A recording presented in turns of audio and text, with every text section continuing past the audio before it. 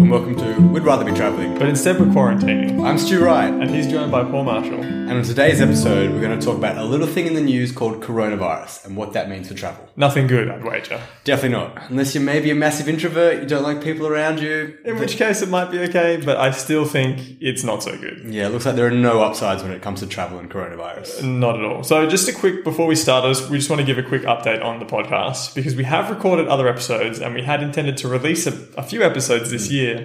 But then this whole coronavirus thing happened.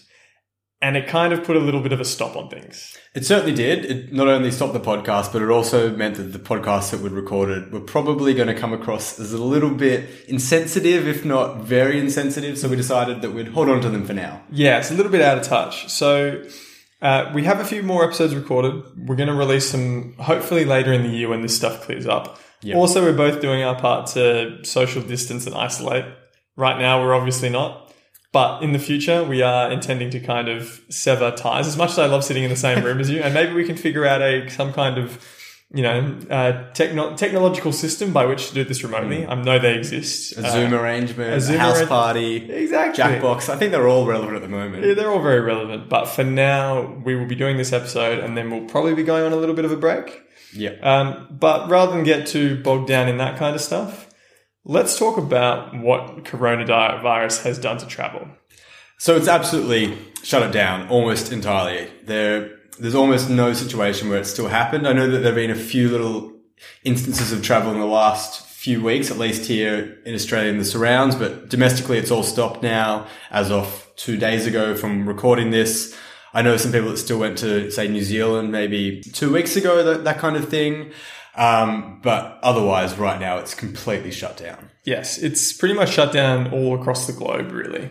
Most countries are going into lockdown, so it makes traveling really dull. Yes. And also very difficult. There's been a lot of horror stories about, even we had some, loose friends who went to Chile. Oh, really? So they get to Chile and then all of a sudden they start hearing that Australia is closing borders and a lot of other stuff is happening. Australian friends? Australian friends, yes. Yeah. It cost them $2,500 to book a one-way flight from Santiago back to Sydney because so many flights are getting cancelled that getting on flights is really, really difficult at this point. Like some airlines are only doing one international flight between certain cities a week. Yeah, like some of those flights back from South America to Australia, upwards at the moment of $7,000 to $10,000 potentially. So it's really getting out of hand. Yeah, you also have situations where I was reading an article about some Australian guys who are stuck in the Philippines. Okay. So they are on an island in the Philippines. I'm not sure what island it was. It might have been Boracay. I can't remember. One of the Filipino islands. They're stuck there, and what's happened is the island originally was going to have ferry service running back to the mainland so people could go and get flights from wherever. I'm not sure the exact specifics. So I haven't been to the Philippines. However, the ferries were all cancelled. The airlines are only doing one flight a week. And so these people you can't book that because you don't know if the ferry's going to work. You don't know if you're going to get there. And so there are these people stuck on an island and there is coronavirus on the island. Oh no. Yeah. Oh. And I know that obviously getting coronavirus isn't a death sentence or anything, but still you can imagine the anxiety. And these people, they have jobs, they have, they've got to go home for a reason. If I was saying to Steph, if we went traveling and this happened and we were stuck somewhere, it would be fine. Both of us can work remote. We'd just be really bored. Yes. But for people who have to come back for jobs, the finances of it all and the fact that they don't know when they're coming back, the health insurance aspect of it all as well, because there are certainly implications there. Look, it's all very, very tricky. And yes. No one's, as far as I can tell, had a good time traveling any time in the last month. Yeah. In terms of health, travel insurance, something worth mentioning. I think the cutoff date might even be sometime in January. It's quite early on, really? Okay. Yeah, but unless you booked it before COVID was announced. Yes. You're not covered. Pandemic. Yeah, okay. Not even as a pandemic. Okay, even before then. It was well before then. So I know that China covered up for a little while, but they eventually leaked it. But I think a lot of insurance companies are being if you have COVID related problems, they do not cover. And the time in which it's the cutoff date is actually really long ago. So it's when no one was taking it seriously. Interesting. Yeah. Because I know here in New South Wales, at least, it's free for anyone to access COVID-related health services, regardless of whether you're covered by the Australian government's health insurance, public health system, or whether you're a traveller. Even if you don't have any form of insurance or anything, you're still able to access it. And that's the case in some parts of the world, but obviously other parts of the world, it is very hard to access those services. Yeah, I don't know. Personally, I feel really bad for a lot of countries like Thailand, where they're hugely based on a tourism economy, and you all of a sudden lose all of this income. Yeah. It's something crazy where they thought there's going to be something like 27 million less people going to Thailand this year. That's a lot. That's a lot of people, right? And is that roughly 25 million Australians who won't be going to Thailand this year? I mean, that's the whole population of Australia. Yeah. So yeah, maybe, but it's kind of crazy when you think about what it's going to do to these people. Because what do they do? What if you run a bar on Copenhagen and you have no one coming? It's a ghost town, how do you make money? Yeah, exactly. Yeah. So. And so then, you've obviously got these people who live off tourism for their, their well-being and their income who are impacted. You've obviously got these travelers who are stuck around the world who are heavily impacted. But then when you look at some of the travelers, some of it's somewhat self-inflicted. Would you agree? Yes. I have a great story about this, but I want to hear yours first. Okay. So I've got a friend of mine who I met traveling. Yep. I mentioned him once before on the podcast. Tom. So Australian guy. Grew up here. Tom. Hey, Tom. Grew up here in Sydney. Met him at the airport in Russia flying to Armenia. Great guy. Awesome to travel with. Loves traveling, so, takes every opportunity he can. So he had a roughly year-long plan to travel, starting in March 2020. Yeah. And he was going to go mainly through Central and South America. He was flying out on the 21st of March. He was flying into Mexico. Now, he had a farewell party on the 14th of March. I had a wedding that day, so I didn't actually get to go to the farewell party. But at the time, I just assumed that the party was going ahead because parties were still allowed at this time in Australia, but he wasn't going to fly out. I found out 7 days later he still flew out despite all the situation. Yeah. Spent 7 days in Mexico before he realized that everything in Mexico was completely shut down. He wasn't able to cross borders, go anywhere else. Had everything that he wanted to on the trip was no longer available to him. So he flew back, but not before he got a tattoo of a bottle of Corona on his arm. Oh my God. Oh. So that was his 7-day/12-month long trip. Ouch. Yes. Okay. Well, it could be worse. It could be worse. He could have got a bottle of Bud Light tattooed on his arm. That'd be horrible. Which would be way worse. Way worse. Yeah, I've got a good doozy like that. Go ahead. Tell me. So my cousin, she lives in the UK. Her boyfriend lives here in Australia. So my cousin's British, lived in Australia for a little bit. Has a British boyfriend who lives in Australia. Mm-hmm. Well, I don't know if they're actually boyfriend. I don't know the specifics. No titles. Yeah, no titles. I'm just going. This is very top level. Not a dating podcast. Yeah, this is very top level. So before all this stuff kicked off, she's been living in the UK. He's been living in Australia, and they were like, "Let's go and meet up in Thailand just before because we know we might not be able to see each other for a while." Yep. So, they decide, let's go to Thailand, we'll do a quick trip to Thailand, 2 weeks in and out, see each other, and then, go back to our respective countries. Yeah. Now, during that 2-week trip to Thailand, the Australian government has closed down the border to international visitors. So you have to be either a citizen or a resident. Yes. Her boyfriend is neither of those things. So he has a job in Australia. He has a room as part of a lease in Australia. He has all of his stuff in Australia. Yes. Yet he's had to go back to the UK. He's lost his job. He has, I don't know what's happening. I don't know if he's still paying his lease or what the jam is. As I said, very top level, very surface level, knowledge of this. But I just imagine how terrible that would be. Right. You go to Thailand and you're like, I'm just gonna sneak out before this happens, and then said your partner in so long. Yeah. Then you cannot go back to Australia, you lose your job, what does this mean for his visa status here? Can he come back? Did he want to move home? Does that just meant that his working Australian holiday is now done?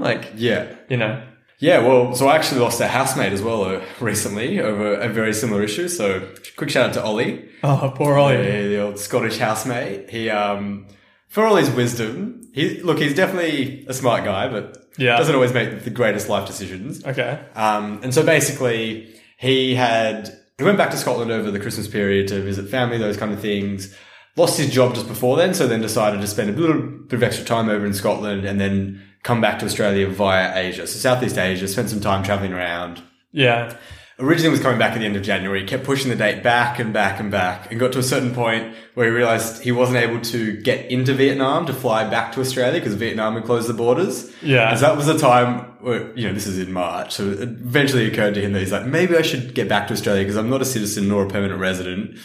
If I want to go back to the house and the car and all those kind of things I've got in Australia. Didn't have a job here in Australia at the time because he'd obviously just been He's still got a car and a house. So he's got things here. Yeah. Also applied for permanent residency but hadn't got it granted yet. Yeah. And so then, eventually then all of a sudden got this notice being like, you've got 36 hours to get back into Australia. If you miss that cutoff, only citizens and residents can come back in. So he, I think, was in Cambodia at the time, and Cambodia has no direct flights into Australia, so he was then having to try and get on a bus. I think he was looking at either Bangkok or even just Singapore to potentially fly back to Australia, and just couldn't pull it off at the time. Damn. So, dude, that's heavy. Yeah, lost a housemate. I lost that. I mean, if that's all you lose during this period, fantastic. Yeah, and it's only Ollie. Yeah, exactly. He'll be right. Yeah, that's exactly right. Yeah. It is. Yeah, it's just crazy thinking about all the people who've been impacted by this.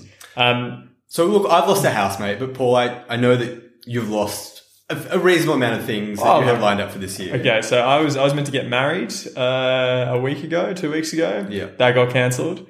I had a big trip planned we were going to go, Steph and I were going to go traveling for a good year, basically, probably even more. We were going to leave on the 31st of March and we were going to fly to Georgia. 31st of May? 31st of May, sorry. Yeah. And we were going to fly to Tbilisi. So we're going to go fly to Georgia and then go around Georgia and Armenia, go to Sri Lanka. We actually did an episode on this. Yeah, we did. And whether we can release that or not, we might have to review the episode and see how. We'll have to review the episode. But basically, the gist of the episode was I was deciding between going to Central America, so going to Central America and doing Colombia, or going to Georgia and Armenia, Sri Lanka as like a kind of like beginning of my trip. And I knew Stuart had been to all of those places. And so I wanted him to basically like decide for me. So make my choice. And I thought it was really cool because we ended up deciding on Georgia, Armenia and Sri Lanka based on a point rating system. A very good point rating system. Very good point rating system. And then I booked my tickets and was like, oh, this is going to be so cool. And then now, of course, it's not happening. However, it does make me think about what we're most excited to do when all of this is done. Like, what are the trips that we're really, really excited about when this kind of all comes to an end and we can start traveling again? Yeah. So I wanted to ask you, Stuart, what trips you're really pumped to do when this kind of like comes to a close? Any places that you really want to see? Yeah, so look, this has been crossing my mind a lot, and part of it will come down to exactly when we are able to travel again, of course. I think there will be a really, really beautiful window of travel at a certain point in time, and I'd love to kind of go through that window. I think that there'll be a period of time where people are very either wary about traveling, and so then there'll be a lot fewer travelers on the road, which is fantastic. It can be a massive advantage. You want some travelers on the road generally, but if you can remove most of them, that's pretty ideal. Yeah. And then, given the current situation financially for many people, it might take them a while to be able to travel again as well, which will certainly have an impact on the number of travelers on the road once, we're able to travel again and, all these governments open up borders, all those kind of things. So it'll definitely depend on timing, but part of my thinking at the moment is trying to get to places where you always hear about, it used to be so untouched, but now all these travelers are there. There'll be this window where all these untouched places will have that untouched feel again, even if they still have but then they might also have the potential added bonus of having these tourism industries already established. Yeah. So you can kind of take advantage of some of those things whilst also not being like overwhelmed by travelers. So I think somewhere like Thailand could potentially be a really cool place in that initial period. I 100% agree. And So I'm kind of torn in a couple of reasons because I really want to go and see some new places. Like that's been like one of my like criteria whenever I've been thinking about where I want to travel, being like, I want to go see some new places. Yep. So don't go to Thailand or Japan because you spent a lot of time there. Sure. However, I do think going to Thailand in this time, like in that window that you speak about, because there will be a period where particularly like, and I mentioned earlier about Thailand being a tourist economy. So much of their income relies on tourism, and there is going to be a time where there is going to be very few tourists, but they're going to open up again. Yes, that's exactly right. And it will be an incredible time to go to Thailand. Yeah, definitely. And I feel like Nepal could also fit into that a little bit because I feel like there are some hikes I would love to do, but part of that, like hiking in Nepal is very seasonal. Yes. So you want to get the right season as well. And so a lot of that will end up, and also like same with, even Thailand. You don't want to go to Thailand in August or September because it's just going to be raining every day, right? Yeah, exactly. So a lot of it will really depend on when we're able to go again. Like when are we able to travel? The place that I kind of want to go to is Sri Lanka. Okay. Because I think lots of tourists in Sri Lanka, so that will kind of like help. If you can catch that window. Also, Sri Lanka seems like a place that you can go to all year round based on the interseasonal monsoons. Yes. So basically Sri Lanka has monsoons all year round, but it's only in parts of the country. Yes. So like you'll either have it in the east, in the west, in the south, in the north. So you'll always get a monsoon, but you'll always have a place that's fine. Yeah. And is that not the same with Thailand? You know Thailand much better than I do. No, Thailand has defined wet and dry seasons. There's different places in Thailand that get affected differently by it, but it generally speaking is you have one climate for the whole thing essentially. Okay. There'll be weather systems that affect the north versus the south. Because it's a long country as well. So you'll have different weather systems that affect it. However, generally speaking, it's like you have wet and dry season. Yeah. Okay, so that makes sense. I think Sri Lanka's in a really unique position because of it is the meeting point of different monsoons. Yeah. Sure. That makes sense to me. Yeah, I know. I mean, I got no idea. No geologist. No, that's not even the thing that matters here. That's rocks. But I'm also definitely not a geologist, as I've clearly made very obvious right now. Made that very clear. Yeah. Meteorologist is probably the term I was looking for. So look, I do wonder though, because there are other places that I already had on my radar. So South Korea and India were very high up on my radar. And so it depends when travel opens up as to whether I would consider those places. India obviously being quite a large country. There are different, obviously, climates all around. There could be times where it's really good to go to India regardless. If it happens to be over the Southern Hemisphere summer, Patagonia could be really cool. Yeah. So like obviously long days, lots of really cool hikes. And then like my understanding is that I've been there once before. It was about 10 years ago. Yeah. I understand that tourism has really boomed over that 10-year period. So it could hopefully go back to the lighter days where you're not kind of constantly bumping into other hikers and tourists and stuff like that. Yeah. Well, one of the trips that something that I'm hoping to do, we have some friends who are getting married in New York I'm not going to say when because who knows, right? But can you say the original day? June. Okay. In 2021. Okay. Yeah. Okay, sure. Yep. Yeah. So our plan was one of the plans that we've loosely had is to go to, start in South America and make our way up to New York. Yeah. So fly into Santiago, do Patagonia, or fly to either Buenos Aires or Santiago, do Patagonia, make our way up to Peru, go through Peru, Ecuador, go to Colombia, then go sail the San Blas to Panama. Yeah. There we go. That's it. Yeah. So get to Panama and then make our way up through Central America.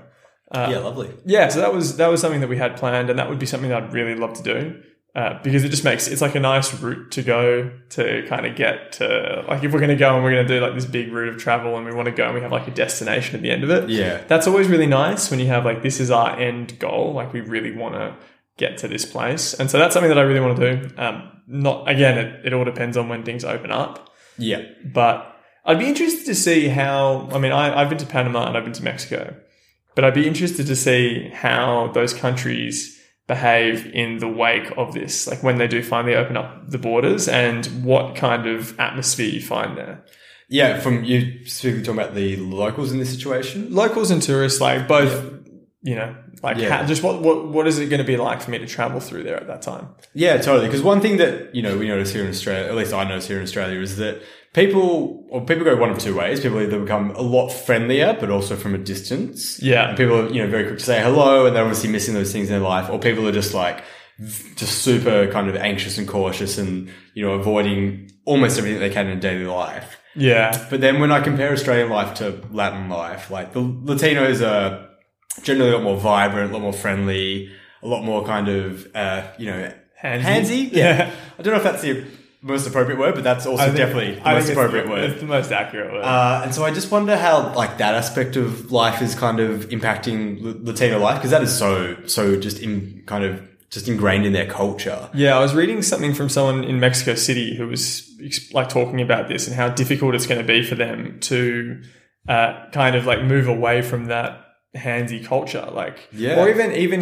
in Africa, yeah, where people. So we have a friend who's from Zimbabwe. Mm-hmm. We were actually there was a loose plan to go and visit him in Zimbabwe. He came, he was living here for a while, and one night he got really drunk, and the first thing he does is he goes to hold my hand. Yeah, and so we were just walking around the streets holding each other's hands. And it's just part of African culture. That's what you do. Yeah, of course. And you notice it in different parts of the world. I find it, generally speaking, I find the irony is that it's often the places that are most homophobic. I know. That are also weird? The places where it's most acceptable for a man to hold another man's hand, for example. Which I think it should be very acceptable for a man to hold another man's hand. Absolutely, I agree. I enjoyed the hell out of it. Oh, it is absolutely lovely, and I completely agree with that sentiment. But it blows my mind that they're happy to do that, but then the concept of, a man loving another man is just abhorrent to them. Those two things don't align for me. No. But I did notice in Iran, where I believe it is illegal to be, or it definitely is illegal to be gay. I believe it's possibly a stoning. I'm not sure, but I do have a fun fact about this. Well, no, it's a really unfun fact, actually. Oh. So Iran, I'm pretty sure, and don't quote me on this. Okay, I never would. I know you never. I mean, I wouldn't trust anything I say. But Iran has an incredible, one of the highest rates of gender realignment surgery. Oh, okay, yeah. In the world. Yeah, wow. Because they're totally fine with you doing gender realignment surgery. Interesting. But they're not fine with you being gay. Interesting. So if you're I like men, it's way easier for you to become a woman. Okay. Even if you are even if you don't identify as a woman, it's just a way for you to kind of not be persecuted. Sure. Because does that gender realignment count as plastic surgery? Would that come under that? I don't know if you know. I have no idea. I'm not sure why I'm supposed to ask. Yeah, I know. I know this is not the worst person to ask. I write for a video game company too. I do know that plastic surgery, this is very anecdotal, but plastic surgery is through the roof in Iran. Yeah. The amount of times I saw people with bandages on their noses because they'd just had nose jobs and would be very open about talking about it. The amount of times that people would just tell me they've had a nose job. And then also the amount of hair transplants you would see because people would just be bleeding out of their newly created hair follicles in their head. Really? It was just constant. And how often did you see the hair transplant? Speaking as a guy who's losing his hair. Daily. Really? Multiple daily. There was a lot. And it's just obviously part of the culture. So whether, those two are somewhat kind of hand in hand, I'm not too sure. But yeah, crazy. Yeah. So I had a moment in Budapest. So when I was doing my last big trip, I had my hair's always been quite long. Yep. Which it really isn't at the moment. So right now I always do short hair, but my hair historically has always been really long and shaggy. Mm-hmm. And I was I started traveling, started in Mexico, and I was noticing that I was losing a lot of hair. Yeah. And it was the first time I'd noticed it, and I just freaked out. Yeah, and so I went full panic stations about me losing my hair. And then I found out that there was a hair replacement surgery thing that I could do in Budapest. So I actually went to the place. Investigated. Okay. And I investigated it. And it was one of the most awkward, embarrassing moments of my life going into this place and realizing what they did is they took the hair from your back and put it on your head. Because what's your back hair situation like? Not great. As in, like, I don't have enough. Okay, so that was the feedback? Well, no, I just kind of looked at it and the people there were just like, what the fuck is this guy doing here? Yeah. And then I asked myself, what the fuck am I doing here? Yeah. And then I think after that moment, I just kind of decided, and we went to one of the bars. You know how they have in Budapest, they have these incredible bars. Oh, they're amazing. Yeah, so these bars are like water parks, but they're just like insanely good. And there was this dude that I saw walking past, and he had a bald head, like completely shaved, good beard, like chiseled jaw, like was really well built, and was just a babe. Like he was just like really, really good looking. Yep. And Steph and I saw him, and I was like, I could be that guy. Even if I lose my hair, like that's still me. Like I could still do that. And then after that, after I saw that bloke, I was like, I don't give a fuck about losing my hair. Beautiful. And then as soon as that happened, I've like you're looking at my head right now. Yeah. I'm not really losing my hair, am I? No, you're fine. It was just a big panic moment for me. Like I started losing a bit. Yeah. And then I kind of lost it. And I was like, oh my God, but I'm not really losing it. I think that every male, sometime in their 20s or 30s, has that absolute panic attack for whatever reason. Sometimes I think it's just the light that falls on your hair weirdly one day. Well, okay, no, I'm definitely going like thinner on top. Sure, right? okay. Definitely happening. However, not to the extent that it just means I can't have long hair anymore, right? Yeah. So I used to have long hair, and now when I have it, it becomes it's like a bit shit. Yeah, okay. You know, which is not a huge amount to do with travel. No. We digress a lot here. We digress a lot here. All right. Well, I'll quickly go back to, I think, the original question for this segment, being like places that I'm looking forward to traveling to, potentially. So other places that have definitely crossed my mind beyond Patagonia, India, South Korea, and Thailand. Yeah. So there are definitely parts of South America So I haven't been to Ecuador or Bolivia. And they've been on my radar for a while. Yep. I think Bolivia in particular would be great at this time because my understanding is like there's a lot of tourists there, and everyone I've ever spoken to that's been to Bolivia just says that they just meet so many Australians. Yeah. And I would love to go to a place where you would traditionally meet so many Australians and go none. there and meet absolutely none. Or even just a limited amount. Yeah. I'd take a limited amount. I find that because I think the same thing. I used to, when I was traveling and I was younger in Southeast Asia, I used to crack the shits because you'd go and meet, everyone you'd meet would be Australian. Yeah. And I remember there was these guys we met at a bar in Koh Samui. Yeah. And we were like, oh, where are you guys from? And they were like, Bondi. And we're like, so you're not even going to say Sydney. You're not even going to, you're going to say Bondi. That's where you're from. And I'm like, you wankers. And there's been a lot of that. And I feel like a lot of, going to Southeast Asia lately, there's been no Australians. Haven't met any. Yeah. And I feel like a lot of them have just kind of gone to South America now instead. So all these, so when we were young, everyone would go to Southeast Asia. Yeah. And then now all those same people, are going to South America or Central America. Yeah. And look, I get the feeling that it's much more south as opposed to central. I feel like central is still kind of got a lot more North Americans there. Yeah. You meet a lot of Americans. You definitely do. Yeah. And then I guess beyond potentially Bolivia and Ecuador, I would also consider, West Coast Canada, depending on the time of the year that it opens up, because it's meant to be absolutely stunning. So, this is probably a conversation. Well, actually, no, I think this probably fits. So I've got godparents who have a house in, a holiday house in Salt Springs, which is in Canada. It's just outside of Vancouver. Okay. So it's like an island outside of Vancouver, and it's where all these old hippies go and live. So it's all these rich old hippies, and they just smoke weed, and it's this weird little community. Is that being flooded at the moment with the whole people isolated? I have no idea, but the only the way that you get there is via seaplane. So my godfather has a boat, so we went by the boat. Yeah. The girls flew the seaplane because the boat gets really rough, and we just went with my godfather, and we're on the waves. Yeah. But it was when we went back, we left the boat there, and we all flew by the seaplane. So the West Coast of Canada, it's the only time I've ever flown in a seaplane. Cool. Yeah, and it was exceptional. It was very fun. I've never done the seaplane. I'd love to. Dude, it's so much fun. Because this is a tiny...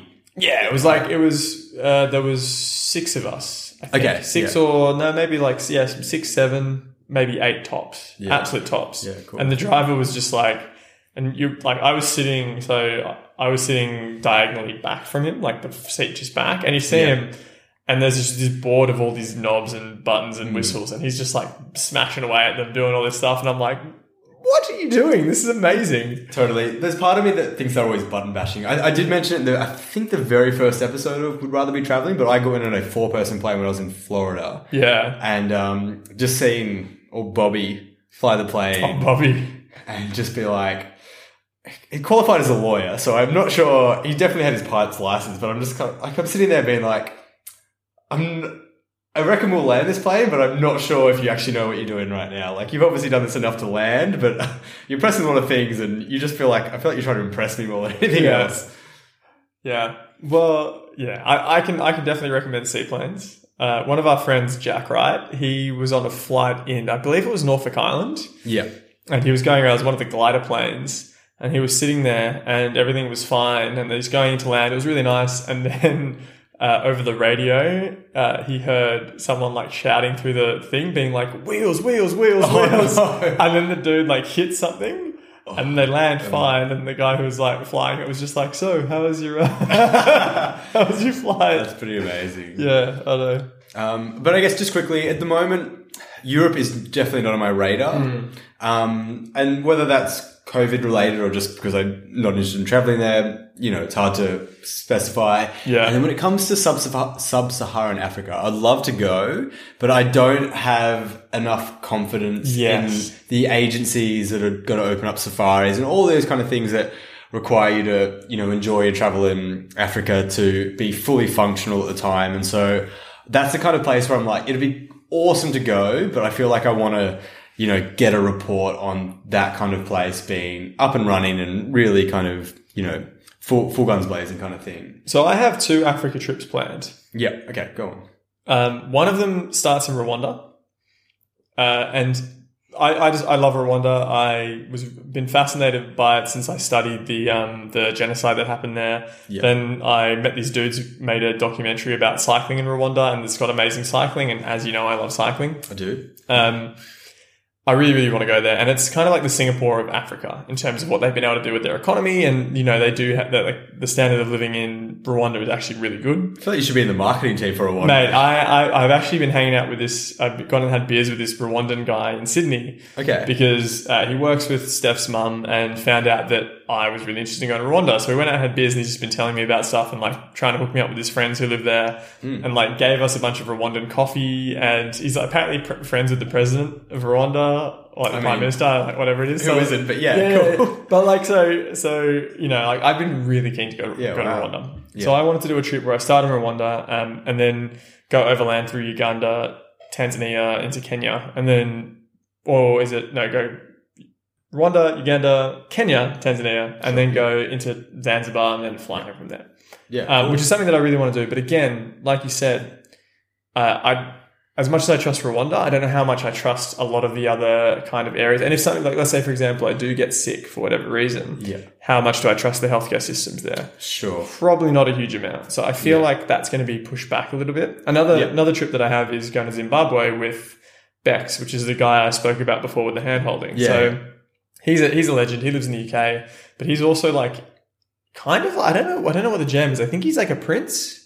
So he's like, awesome. Got it. He has a massive tomato farm. I know that much. He's a prince. He's definitely a prince. And he had to go home and kill a cow at Christmas time. So it was like this big thing. So he had to fly to Zimbabwe to go and kill prince-like activity. Yeah. So I had to go and like ceremonially kill the cow. Wow. Okay. Yeah. And so I want to go to Zimbabwe with him because I just think that experience would be amazing, right? Yeah. Totally. So those are the 2 Africa trips that I want to do. I don't know if I'm going to be able to do either of them soon. I hope I can. Yeah. Look, yeah, I completely get that. And I feel like when it comes to, you know, Africa, like, you know, there's so many things that would be awesome. And so like, I hear Zimbabwe has some incredible safari trips as well. But like, you just want to know you're actually going to get there. Like, it's a long way to go to find out that it's not operating properly. Yeah. And yeah, like, you know, there are so many places around the world where I feel like even if like the operations weren't in place, you'd still be able to have a great trip. And I just don't know if that's true for some parts of the world. I would agree. I think if I like harking back to what you said about the places that used to be untouched and now aren't. Yeah. I honestly think going to Thailand would be incredible. Yeah, I think Thailand, even Cambodia, Laos, Vietnam. I would say Laos will still be fine. There's still a lot of places in Laos which are pretty like untouched. Even in Thailand, there are tons of places which are untouched. We went to this place called Loy, which is famous with Thai tourists because it's the only place in Thailand that gets cold.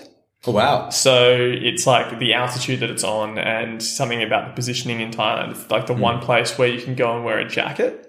And so it's imagine that's a selling point. But but think about it for Thai people. It's like a novelty. It's a massive novelty. You've never, let's say you can't, like a lot of Thais, it's like very hard for them to travel outside of Thailand. You've never experienced cold weather before. Yeah. Like you see people in the movies, you see people all the clothing stores in Thailand sell jackets. Yeah. Why would you ever need to wear one? Yeah. Right? You don't, because it's so hot. And so imagine that novelty of going to Loy and then wearing jackets and being cold. And so, it's this weird little town, but going there I was like, this is completely off the beaten track. Yeah. No other Western tourists. It's all Thai tourists, and all the Thais who see us are just like, what are you guys doing here? Like, what the hell? So I feel like there is still places like that in Thailand, but it'd be cool being able to go to, like, say, some of the southern islands that are now pretty garbage. Yeah. And being able to be like, this is how it was like 20 years ago, like. Yeah. And I think those places, they've done a lot recently in terms of cleaning it up, in terms of all the actual garbage that's there, the literal garbage. Yeah. And so then you remove the figurative garbage of the tourism. Yeah. And it could be stunning. So, okay. So you've obviously highlighted Thailand as a potential. Yeah. Thailand is I want to go and see something untouched that will never be untouched again. I've rescheduled my wedding for November. Fingers crossed. It happens. Of course. If for whatever reason there is a window in which it is okay to travel before then, I think I'd just go straight to Sri Lanka. Yeah. So I'd just fly to Sri Lanka, go and spend a month there or something, and then fly back for the wedding. Yeah.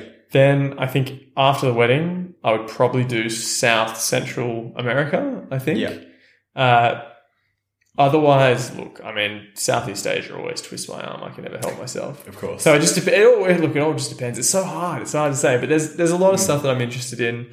Africa, obviously, when the time is right. Yeah, and I think, I guess with Africa as well, like, they have been slower to have cases of coronavirus, and so whether that's for testing or just the fact that, the travel from originally, China, Hubei, all the way to Africa has just been a lot more kind of delayed. I saw something the other day where I can't remember what country it was. It was one of the African countries where it was like Burkina Faso or something. And it was like the one country in the world that doesn't have a case of coronavirus. Yeah. And they asked the president, or the prime minister, or like the government, like whatever they have, whatever the political system is. If they have one. Yeah, right. Well, like, why don't you have, like, what's your secret to not having any people with coronavirus? And they're like, it's simple. We don't have any tests. Yeah. Look, I mean, the USA had that approach for about 3 weeks before it all fell apart for them. And look how well it's done for them. Yeah. Well, because my other favourite country in terms of coronavirus is Belarus. I don't know how much you've been following. So their football competition, soccer, has just started up for the season 2 weeks ago. And so despite everywhere else in the world putting a complete hold on that, they've gone ahead. So they're now 2 weeks into their competition. Their president has come out, or prime minister, whatever they have, government, if they have a government, come out and said that there are two things to consider here. There are two ways to approach it. We need to remember that vodka kills coronavirus, as well as farming. So farming and vodka are definitely taking care of coronavirus. Or they're still getting, thousands of people to the stadiums each week to watch these football games live. So the pretty much only sport, as far as I know, worldwide, that's still going ahead. What about esports, mate? Oh, sorry. Mate, that's it's keeping me employed, man. Come on, like. Apologies. The only sports without the letter E in it that's still going worldwide. Much obliged. Okay, yeah.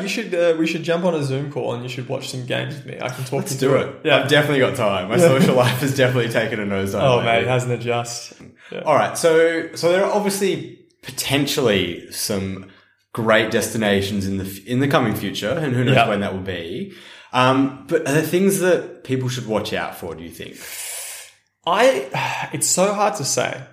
I would say that there's going to be a lot of scams. I reckon there'll be a lot of travel related scams as well when you first come in. Like there'll be people who'll be like, oh, you have to get this coronavirus test or you have to do this thing. And there's going to be a lot of people taking advantage of the situation. Yeah. So I would be wary of that.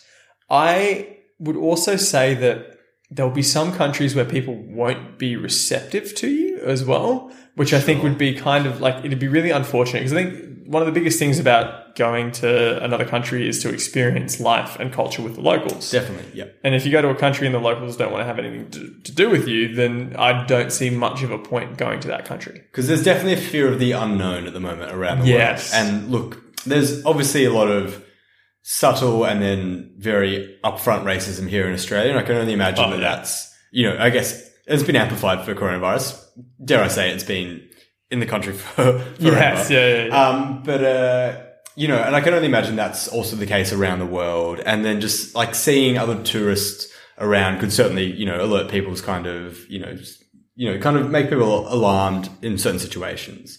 So yeah, look, that's a good point. And then scams, I think, are only going to increase once the whole, severity of the situation kind of dies down. People then start to take advantage. I think that there will be some very good opportunities to get cheap flights, I would imagine. So I've heard two theories behind this. Ooh, give them to me both. So I'll take a side.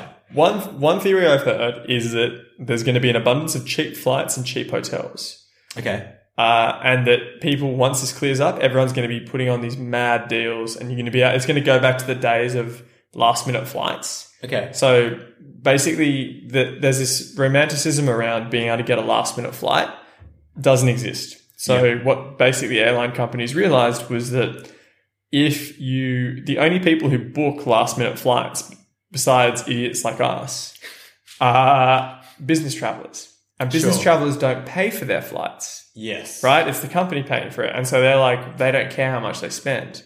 Yeah. And so last minute flights just got completely thrown away because basically they know a company's paying for it. So they just jack up the price and, it means that they know that we're going to pay it anyway, right?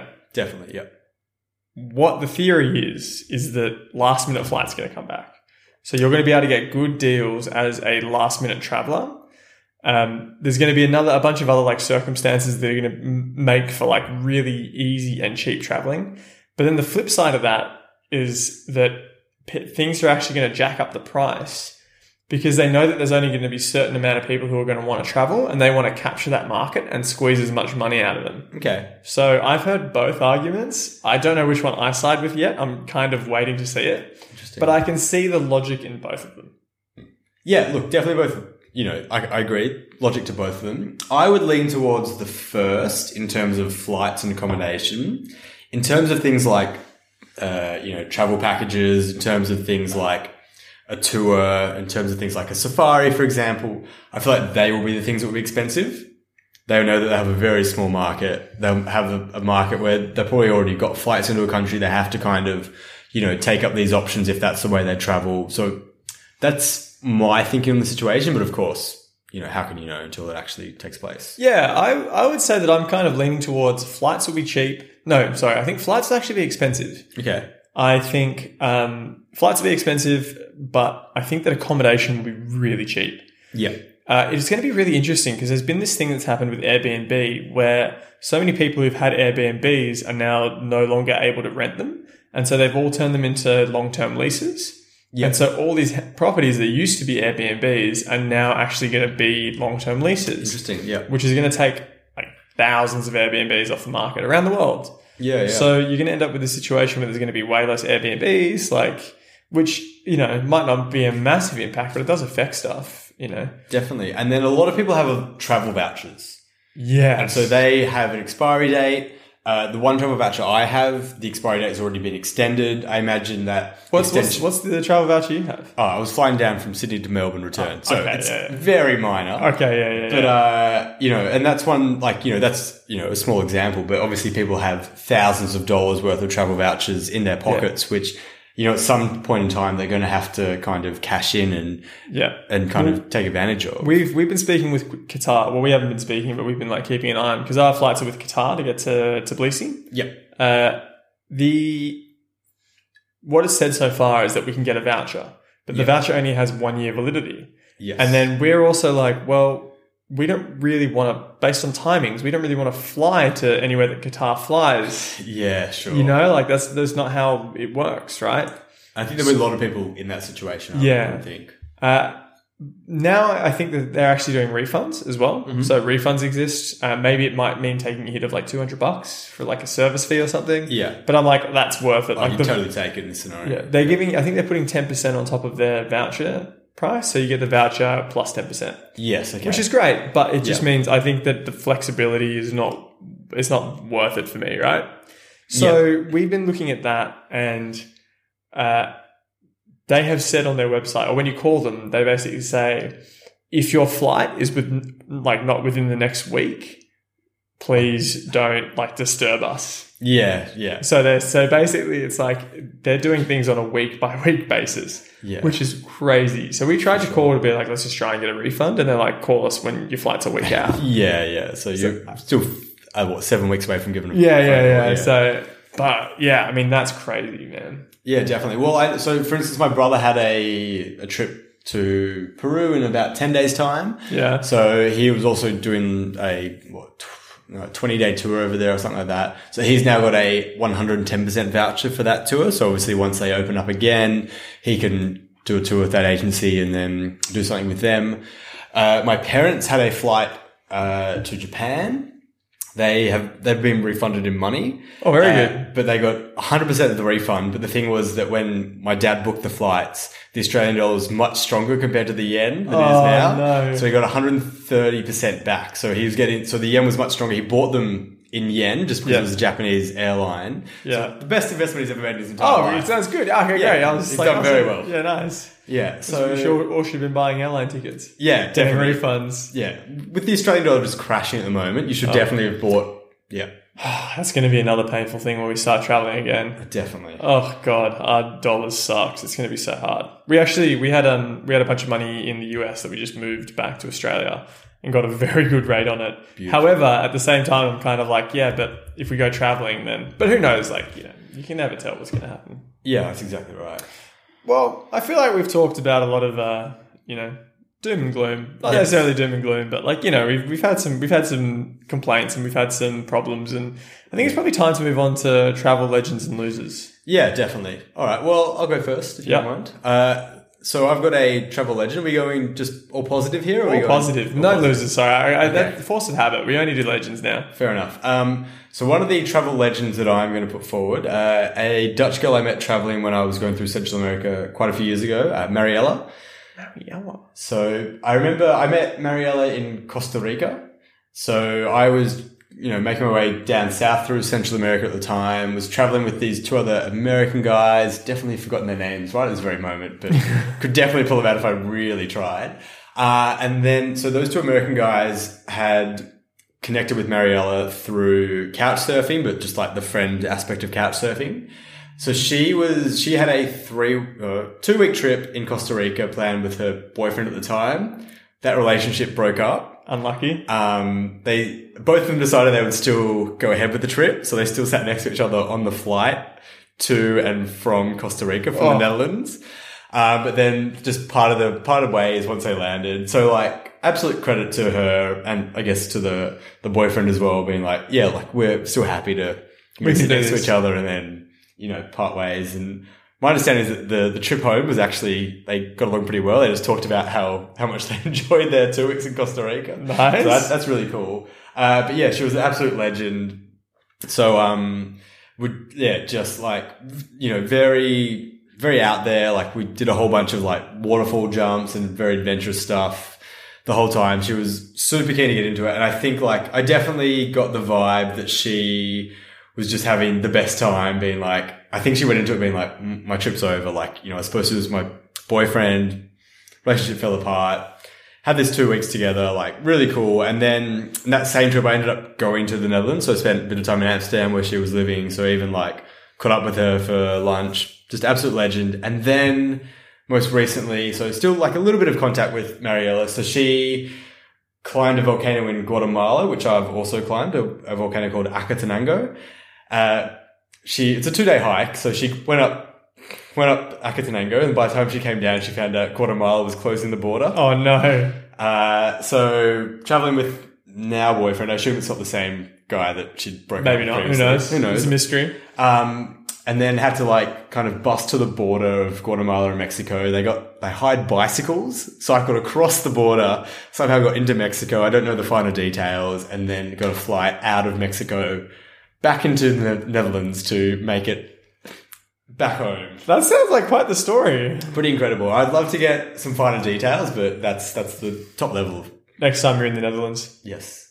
Cool. Well, I've got like, your story reminded me of a travel legend. I want to do a quick shout out in terms of travel legends of all the flight attendants that are still flying. Oh, yes, definitely. Absolute legends, just to make sure that, like, you know, people can get home and whatnot. For sure. That's my little travel legend. Yeah. But my other travel legend, I was just going to do the flight attendants, but then you reminded me by this Dutch guy that I met in China, in Shanghai. Okay. This guy called Bernard Lagen. Very Dutch name. Yeah, very Dutch name. Some last name I can't describe. But anyway, we met him.